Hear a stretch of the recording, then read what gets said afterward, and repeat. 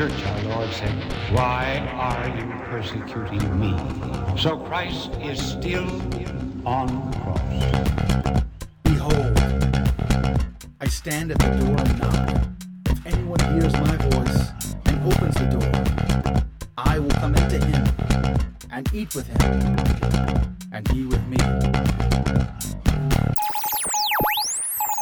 You're listening to Behold the Man with your host, Joe McLean. I never know when I'm gonna find you next. In the tears or the laughter, I can hear you speak to me. You're everywhere, even in the air I breathe. And your love goes on. Your love makes me strong.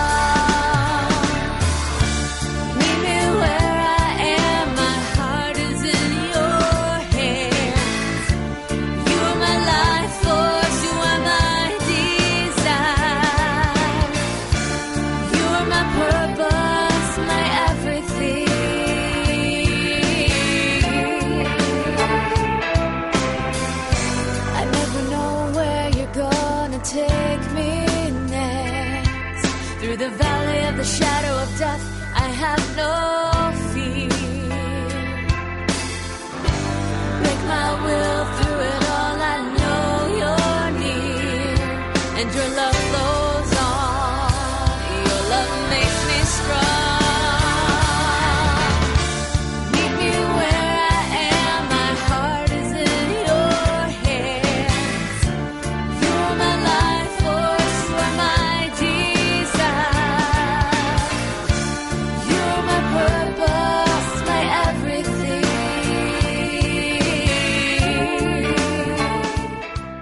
Hola, buenos dias, ¿qué tal? Welcome back to Behold the Man. I'm your host, Joe McLean. It's great to be back with you again this week. That single is Meet Me Where I Am from the album Meet Me Where I Am by Noel Garcia. You can find more information about her, a link to her website, on my site at www.catholichack.com. Well, this week we dive deep into Jesus Christ being a priest forever, according to the order of Melchizedek. We're continuing our discussion on A Father Who Keeps His Promises by Dr. Scott Hahn. We're still in chapter 5, looking at the life of Abraham. And as I said last week, I wanted to focus a little more intensely upon a couple of the episodes of the life of this man of faith, Abraham, the father of faith, the patriarch of us all. Right? Well, today we're going to look at an episode found in Genesis chapter 14 where Abram meets this mysterious figure, this king of Salem. And so we're going to dive deep on that. But before we do, let's begin with a prayer. In the name of the Father, and of the Son, and of the Holy Spirit. Amen. All power and glory and honor be to you, Almighty God, Father of us all. We come before you to praise you, to glorify your name, to learn your truth. We beg you to send forth your Holy Spirit to open our hearts and minds that we might receive the fulfillment of your revelation, greater knowledge of your life, of our history, of what you intend to communicate. And so we put ourselves at your feet and throw ourselves at your mercy. We pray especially for all those who serve in the one priesthood of Jesus Christ, the Pope, the bishops, the priests. May you give them grace and mercy, that they might serve you faithfully every day. And for all those who have failed, we pray that you will give them the grace of reconciliation, that they might repent and be reconciled. We pray for the conversion of sinners and for the unification of all those who profess Christ Jesus into the one body, the church of the Lamb of God, the ecclesia. May God have mercy on us all. We pray for the intercession of our dear Lady. Hail Mary, full of grace, the Lord is with thee. Blessed art thou amongst women, and blessed is the fruit of thy womb, Jesus. Holy Mary, Mother of God, pray for us sinners, now and at the hour of our death. Amen. In the name of the Father, and of the Son, and of the Holy Spirit. Amen. All right. Well, let's get busy. We have got a lot of material to cover and a short amount of time to do it in. Looking at chapter 5, page 99 of A Father Who Keeps His Promises, Dr. Hahn says, quote, having conquered the conquerors and taken possession of all this booty, Abram's supremacy should have been unquestioned. He could have returned to Mamre and commanded the other kings to bow down to him, not Abram. Upon his return from battle, he met a mysterious figure, a priest called Melchizedek. His name means King of Righteousness, and he was king of Salem, a city that later became known as Jerusalem. Abram paid homage to Melchizedek by giving him a tithe, a tenth of everything. Melchizedek in turn offered bread and wine to Abram and his men, after which he blessed them. Clearly, there was something profoundly symbolic going on here, unquote. Well, you got that right. There is, and I can't wait to dive into it today, because there is so much meat in this one episode that it just excites me to talk about. It's one of my favorite types or prototypes from the Old Testament, this mysterious figure of Melchizedek. Again, we find this in Genesis chapter 14, roughly verses 16 through 20. And we'll look at it, and we'll sort of summarize, as Dr. Hahn did a little bit. But it says, quote, in verse 16, then he brought back all the goods, and also brought back his kinsman Lot with his goods, and the women, and the people. Now, okay, just remember to recap quickly from last week. As we recall, there was an uprising of these kings. They're battling against one another in this valley. And Lot, who was staying in Sodom, got caught up in all this, and Sodom got ransacked, and Lot was carried away with all of his people and all of his possessions. Well, somebody escaped from that and came and found Abram and told him about it. Now, Abram had a choice, okay? Don't forget that Lot pretty much stiff-armed Abram, his own kinsman, taking the choicest of the land, leaving Abram with more desolate landscape to, try to feed and provide for his people. But he doesn't hold any resentment. He doesn't harbor any anger against his own kinsman, because at this first sign of trouble, Lot rises up quickly, gathers 318 men on horses, and runs off and rescues Lot. He ransacks the ransackers, He takes down these powerful kings with only 318 men, brings back all the bounty that was taken, including Lot and all of his people and all of his possessions. That's where we see, starting in verse 18, started backing up to verse 17 here, where he goes to this valley of the kings. And then in verse 18 it says, quote, and Melchizedek, king of Salem, brought out bread and wine. He was priest of God Most High. And he blessed him and said, blessed be Abram by God Most High, maker of heaven and earth. And blessed be God Most High, who has delivered your enemies into your hand. Unquote. And that's it. That's all we get in this episode of this person, Melchizedek. Who is this person? Okay? Where does he come from? There are no genealogies in the book of Genesis that tell us where this man comes from, which is quite interesting. There are some commentaries that we can turn to give us a little bit of insight into who this person was and what is his significance as an Old Testament prototype. One of the first stops we make is with the Targum Ben Jonathan. Now, the Targums is, if you've listened to the show at all, you've heard this before. The Targums were like a rolling commentary, an oral translation, an oral tradition of the Old Testament text. You see, at the time of Christ, most Jews did not speak Hebrew. They spoke Aramaic in Palestine. Yet when they were in synagogue and they heard the Torah being read to them, the person reading it would have read in Hebrew. There would have been an interpreter there, who would have interpreted into the Aramaic. Well, as they interpreted it, they often added commentary to it as they went.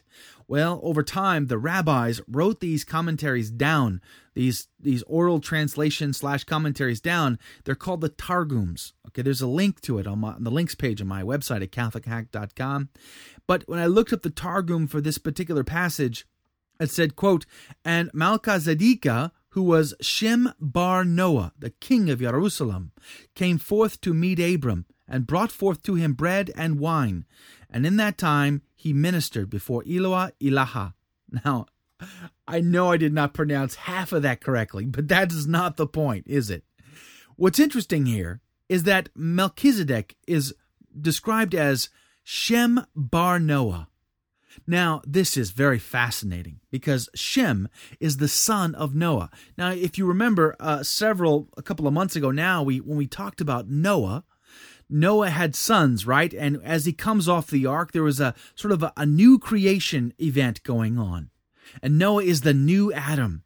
And then, like Cain, who also fell from grace, who killed his own brother, who was sought selfishly, seeking out his own name through his son, and brought about this evil line, we see in Noah's son Ham doing the same thing against his brother, Ham's brother, Shem.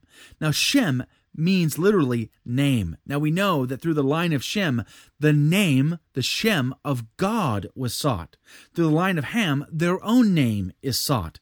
Through the line of Ham, we see the Tower of Babel, and they say, let us go and make a name for ourselves, versus the line of Shem, who seeks the name of the Most High God. Well, that's what comes to mind when I read this, that Melchizedek, who was Shem bar Noah, Shem, who was Shem of Noah, he was his son, the son of Noah. That is very fascinating material to me, for it gives us a unique insight into this mysterious figure that goes back to the line of Noah, which goes back to Adam, the first man, the first priest. If you remember early on in this study, that we show how Adam himself is set up to be a priest, a high priest, serving in the sanctuary of the cosmic temple. Okay, and so this Melchizedek is linked to that in the Targums. Now, for further commentary, we look at Hebrews, the book of Hebrews, chapters 6 and 7, but we're going to focus on chapter 7, because here we see a really good commentary that's linking it now to Christ Jesus our Lord. Starting in verse 1, it says, quote, "For this Melchizedek, king of Salem, priest of the Most High God, met Abraham returning from the slaughter of the kings, and blessed him. And to him Abraham apportioned a tenth, a part of everything, a tenth, a part of everything. He is first, by translation of his name, King of Righteousness, and then he is also King of Salem, that is, King of Peace." Now already, in just these 2 verses rather, we see already these allusions already to our Lord Jesus Christ, okay? Because King of Salem, King of Peace, our Lord is both of those. He is now the King of the New Jerusalem. He is the Prince of Peace. In verse 3 it says, "He is without father and mother or genealogy, and has neither beginning of days nor end of life. But resembling the Son of God, he continues a priest forever." Now, this is about Melchizedek, not about Jesus. They're saying it's Melchizedek who does not have any genealogy, and how that is very significant, because we see in Genesis how important the genealogies really are. They set the stage for all the major characters, the flow of the storyline, if you will. But nowhere mentioned is Melchizedek. Nowhere do we find out where he's from. We looked at the Targum, yes, but in the text that we find in our Bibles, it doesn't exist that way. Okay? And so the writer of Hebrews here is telling us that that's very significant, because it gives him no beginning and no end. He is a prototype for Jesus Christ our Lord, who is the true high priest, right? Our Lord, who has no beginning and no end. Okay? So that's very fascinating, and I love how that's brought out there in Hebrews chapter 7, verse 3, rather. In verse 4 it says, "See how great he is. Abraham, the patriarch, gave him a tithe of the spoils, and those descendants of Levi who received the priestly office have a commandment in the law to take tithes from the people, that is, from their brethren, though these also are descended from Abram. But this man who is not their genealogy received tithes from Abraham, and blessed him who had the promises. It is beyond dispute that the inferior is blessed by the superior." Now, what's interesting here in these few verses is how we're already seeing the stage being set, comparing and contrasting the priesthood of the Levites and the priesthood of Melchizedek.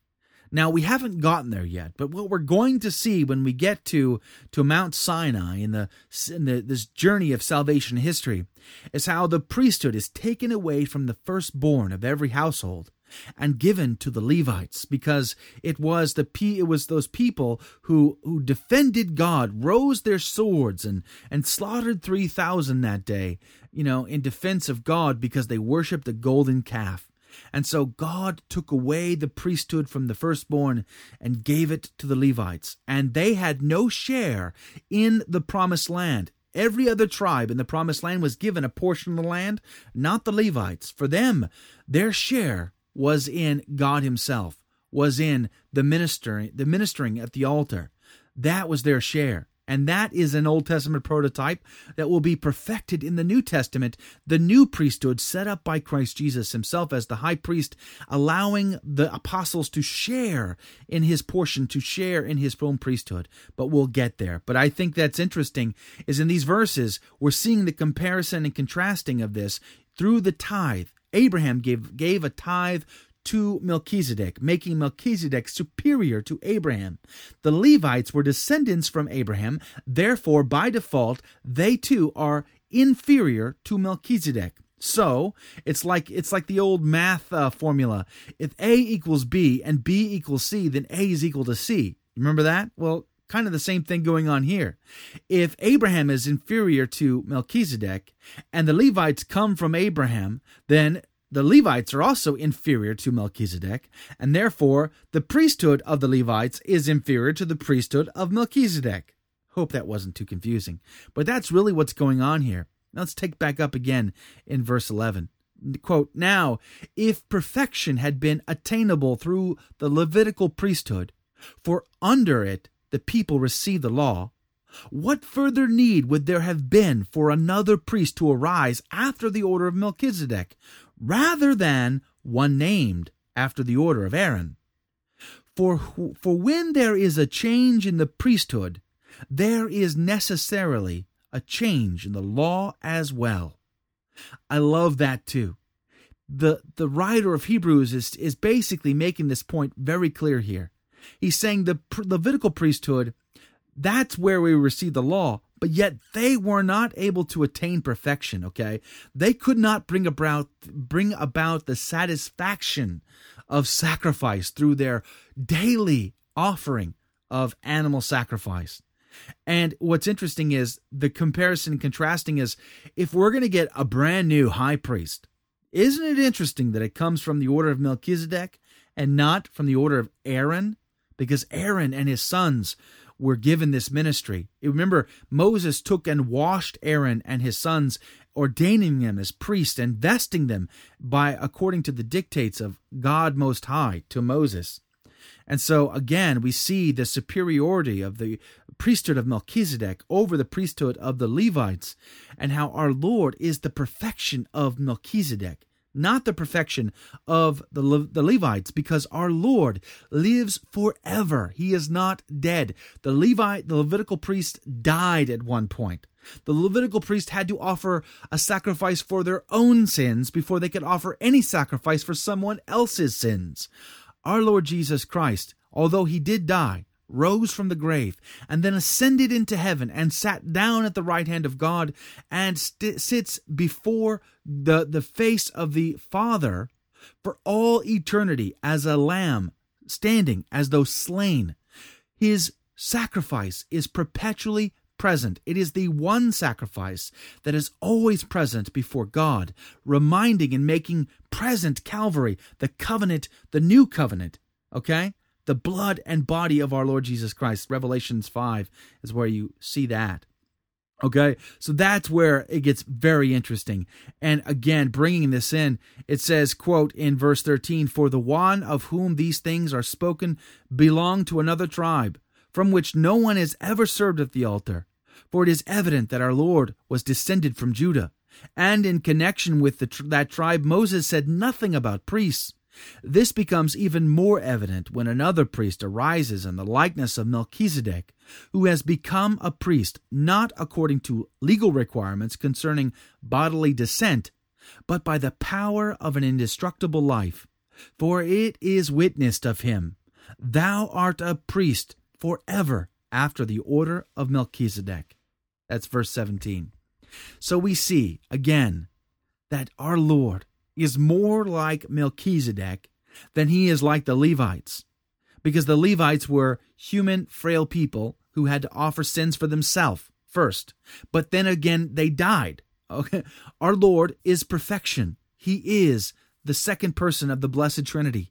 He knows no sin. He who knew no sin became sin for us all, right? Okay, and he is alive today, and he is perpetually offering his one sacrifice of Calvary forever before the very altar of the Almighty in heaven. That is a perfection, a fulfillment of the Old Testament type of Melchizedek. Now, a couple of interesting points I want to make here. Jesus was taking away the priesthood from the Levites. Specifically, we see this in Matthew chapter 21, where he's speaking to the chief priests and the scribes and the elders there. Okay, and he gives them this parable of the winepress, this person who sets up a winepress, and he lends it out to tenants, and they abuse him, and they eventually kill the son. They see him coming, they say, "Oh, let's kill this son, and let's rob the inheritance for ourselves." And what they do is they take him out of the vineyard and they kill him. This is a direct analogy of the sacrifice of himself. He is foreshadowing his own death in this parable, speaking directly to the chief priests, talking about their priesthood, talking about their authority. For they sat on the kathedros, the chair of Moses, as Matthew's gospel makes explicitly clear. They had authority, and he was taking it from them, and he would give it to another. Matthew chapter 21, you need to read that. You'll see it quite clearly. Now, we also see that Jesus was setting himself up as the true high priest and giving a share of his priesthood to the apostles. Now, we know it's explicit that Jesus is the high priest, but one of the more fascinating tidbits was that our Lord wore a seamless tunic to the cross. We see that in John's gospel. Now, the seamless tunic is important because that's what the high priest wore under his vestments, according to the Levitical requirement that Aaron had to wear a seamless tunic, and so all the high priests did. So our Lord is seen at Calvary with this seamless tunic. He is both high priest and victim. He's offering himself as he enters into the sanctuary of heaven, the temple in heaven. But we see that our Lord is giving this priesthood, a share of his own priesthood, to his apostles. Now, to be sure, there is only one priesthood. The church does not teach that there are many priesthoods. There's not the Pope and the bishops and every single individual priest. No, technically there is only one priesthood, and each of them share in that priesthood, which is the priesthood of Jesus Christ. Now, for that, we've talked about this on past episodes, specifically when we looked at the upper room just before Easter. We looked at the washing of the feet in John chapter 13, verses 5 through 20. Our Lord fills a basin full of water and wraps himself in a towel and begins to wash the feet of his apostles. Now, traditionally, we read this as being like the dirtiest part of the body, and Jesus is cleansing them, and that is true, okay? Not to detract from that, because that is true on one level. However, looking at this from a deeper level, in the Greek here, there's a play going on. Jesus is speaking about his priestly ministry. He says to Peter, because Peter says, "Oh, no, you're not going to wash my feet." And Jesus says, "If I don't wash you, you will have no share in me." He's speaking specifically of his priestly ministry, saying, "Peter, you must have a share in me, in my ministry. You will share in my ministry, just as the Levitical priest shared in the priesthood of Aaron, the high priest. So in the new covenant, in the perfection of the old, our Lord Jesus Christ, who is the high priest, has ministers to share in his priesthood." And we see Jesus talking about this and referring to this in John chapter 13. With St. Peter, because he washes them. And Peter understands that that's what's being said, because not just my feet, but my head and my hands too, right? Well, what is he talking about? That's a reference to Moses having to wash Aaron and his sons. As the book of Leviticus points out, is the dictates of our Lord commanding Moses to wash Aaron and his sons, anointing them and ordaining them as priests to serve in the tabernacle. So this is a direct reference, an allusion, if you will, to the Old Testament priesthood coming to its perfection in the New. Now, Father William Most, who has passed away, has several commentaries on the book of Genesis. Actually, one commentary, but several works, all online at CatholicCulture.org. That's what I wanted to say anyway. And he points out a couple of things that I wanted to bring out. Number one, he says, this foreshadows the Son of God as priest forever. Melchizedek, his not having a genealogy is a direct foreshadowing of that. He also says his name is taken to mean either King of Peace or King of Righteousness. As we said before, that those both apply to our Lord specifically. He also says that Levi, who was to come to Abraham, was still in the body of Abraham. And we can say that Levi, too, paid tithes to Melchizedek. And so the Levitical priesthood is less than that of the Melchizedek. And we've mentioned that, but it becomes just very explicit here. Now, we look at Psalm 110, and we see this drawing in of this eschatology of our Lord being a perfected type of the Old Testament prototype of Melchizedek. Read Psalm 110, you will see that David says, quote, the Lord said to my Lord, sit at my right hand till I make your enemies a footstool. We've mentioned this verse before, but it goes on to link the fact that the Messiah, the Anointed One, is going to be a priest after the order of Melchizedek, and he sits at the right hand of the Almighty on his throne, judging creation. We've talked about that a little bit on the show plenty of times, especially at the Ascension. This wraps up Ascension and Hebrews 7 all together. It's an Old Testament verse that brings it to life. It's wonderful. Now, the Catechism of the Catholic Church in paragraph 1544 says, quote, everything that the priesthood of the Old Testament, the Old Covenant rather, prefigured finds its fulfillment in Christ Jesus, the one mediator between God and men. The Christian tradition considers Melchizedek, priest of God Most High, as a prefiguration of the priesthood of Christ, the unique high priest after the order of Melchizedek, holy, blameless, unstained. By a single offering, he has perfected for all time those who are sanctified, that is, by the unique sacrifice of the cross. Now, what's the point? Who is Melchizedek? He is King of Salem, one day to be called Jerusalem. He is priest of God Most High, Shem Bar Noah. As we talked about Shem linking us all the way back to Adam. Melchizedek brought out bread and wine to offer as sacrifice, and then, after the sacrifice of bread and wine, he blesses Abram and all of his men. Now, comparing Jesus to Melchizedek, who is Jesus? Jesus is not only just King of Jerusalem, he's King of the New Jerusalem. He rode into Jerusalem on a donkey like Solomon did, put upon his donkey by a priest. So Jesus was placed on that donkey by Peter, a priest, another priest reference there, riding into Jerusalem in victory, right? Well, he is King of that New Jerusalem, which we read about in Revelation 21, for instance. In his ascension, he is seated at the throne, the right hand of the Most High, to sit in judgment, as Psalm 110 points out. Jesus is the priest of God Most High, the Lamb standing as though slain at the altar in heaven, Revelation 5:6. But unlike the Levitical priest, Jesus' sacrifice is good for eternity because Jesus still lives, and it's this one sacrifice. Jesus, too, is from the line of Shem, going back to Adam. But unlike Melchizedek, who only gave bread and wine, our Lord gives his body, his blood, his soul, and divinity.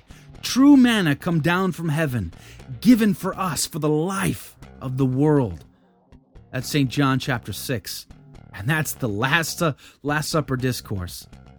Jesus is a priest after the order of Melchizedek forever. He is the perfection of this Old Testament prototype. Well, until next time, may God richly bless you. From the Catholic Underground.